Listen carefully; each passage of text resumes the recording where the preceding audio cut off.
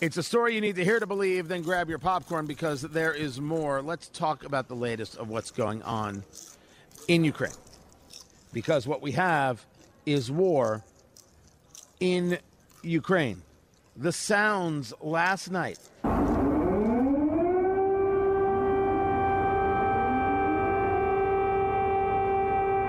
of the sirens going off, of people getting ready for, well, basically, impact.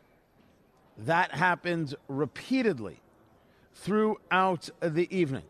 You had Jen Psaki pushing the idea that, oh, absolutely, our strategy works.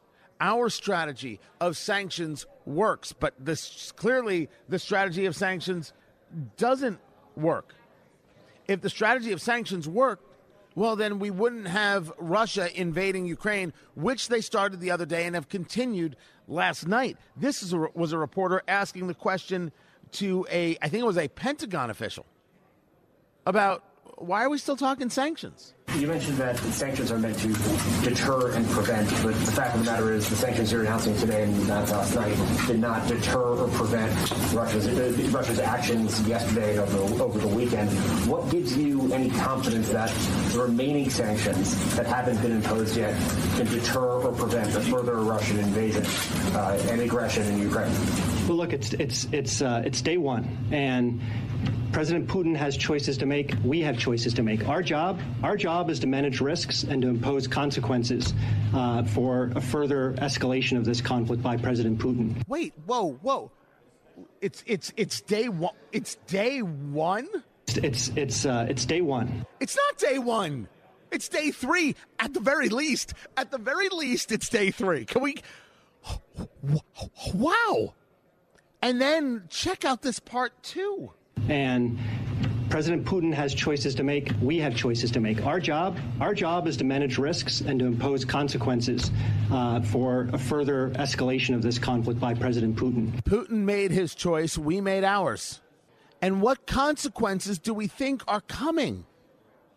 Now, I'm not going to sit here and argue that there aren't more financial consequences that could really hurt the nation. I'm not arguing that. I'm saying it is possible. And there is something else to note. All politics are local. Say it with me now. All politics are local. Putin has local politics to deal with, too. Now, local politics are a lot easier to deal with when you're dealing with a strongman. They're a lot easier. There's certainly a lot more you can do when you don't have to worry about the rule of law. You can just crush somebody. You can just kill somebody. You can just jail a dissident. You can just do all of those things.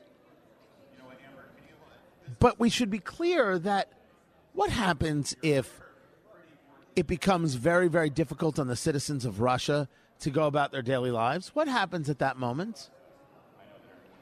Are there levels of uprisings that can take place in Russia? You have to calculate on all the sides. I'm willing to believe that Putin has calculated on all the sides.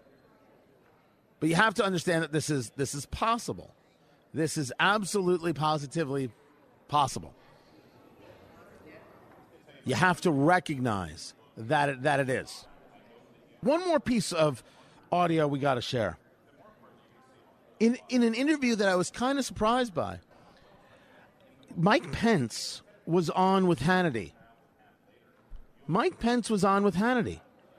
And, well, I thought that was interesting.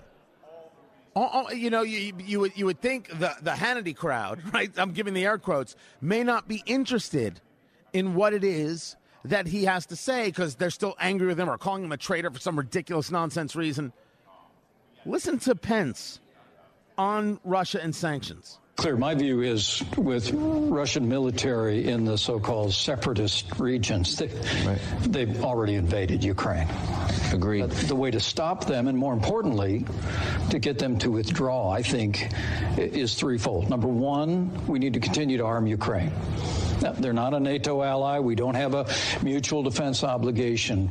But we ought to be shipping more and more armaments, anti-tank missiles. Remember, under the Obama-Biden administration, they sent blankets and military meals. When our administration took office, we sent armaments to Ukraine to be able to defend themselves. We ought to be doing that, redoubling those efforts. Secondly, this initial round of sanctions, weak as it is not enough to stop Putin's ambitions to redraw territorial lines in Europe by force.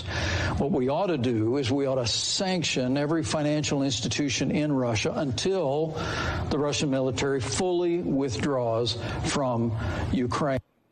Now, he is at least discussing much stronger sanctions. He's also engaged in the real history that the Biden team and the Obama-Biden team did nothing, and there's more people doing that, including Democrats out of Arizona. I've got that story.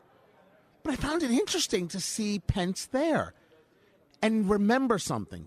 You like the man, you hate the man. That's inconsequential. This conversation, this foreign policy, this understanding America's role, it's America's leadership, this is where Pence lives and breathes. This is what he was absolutely built for. I still don't think he's a presidential contender. He may run. I'm just saying I don't think he can get the nomination. But this is a moment for sure that fits his wheelhouse. I wonder if we're going to start hearing more from him.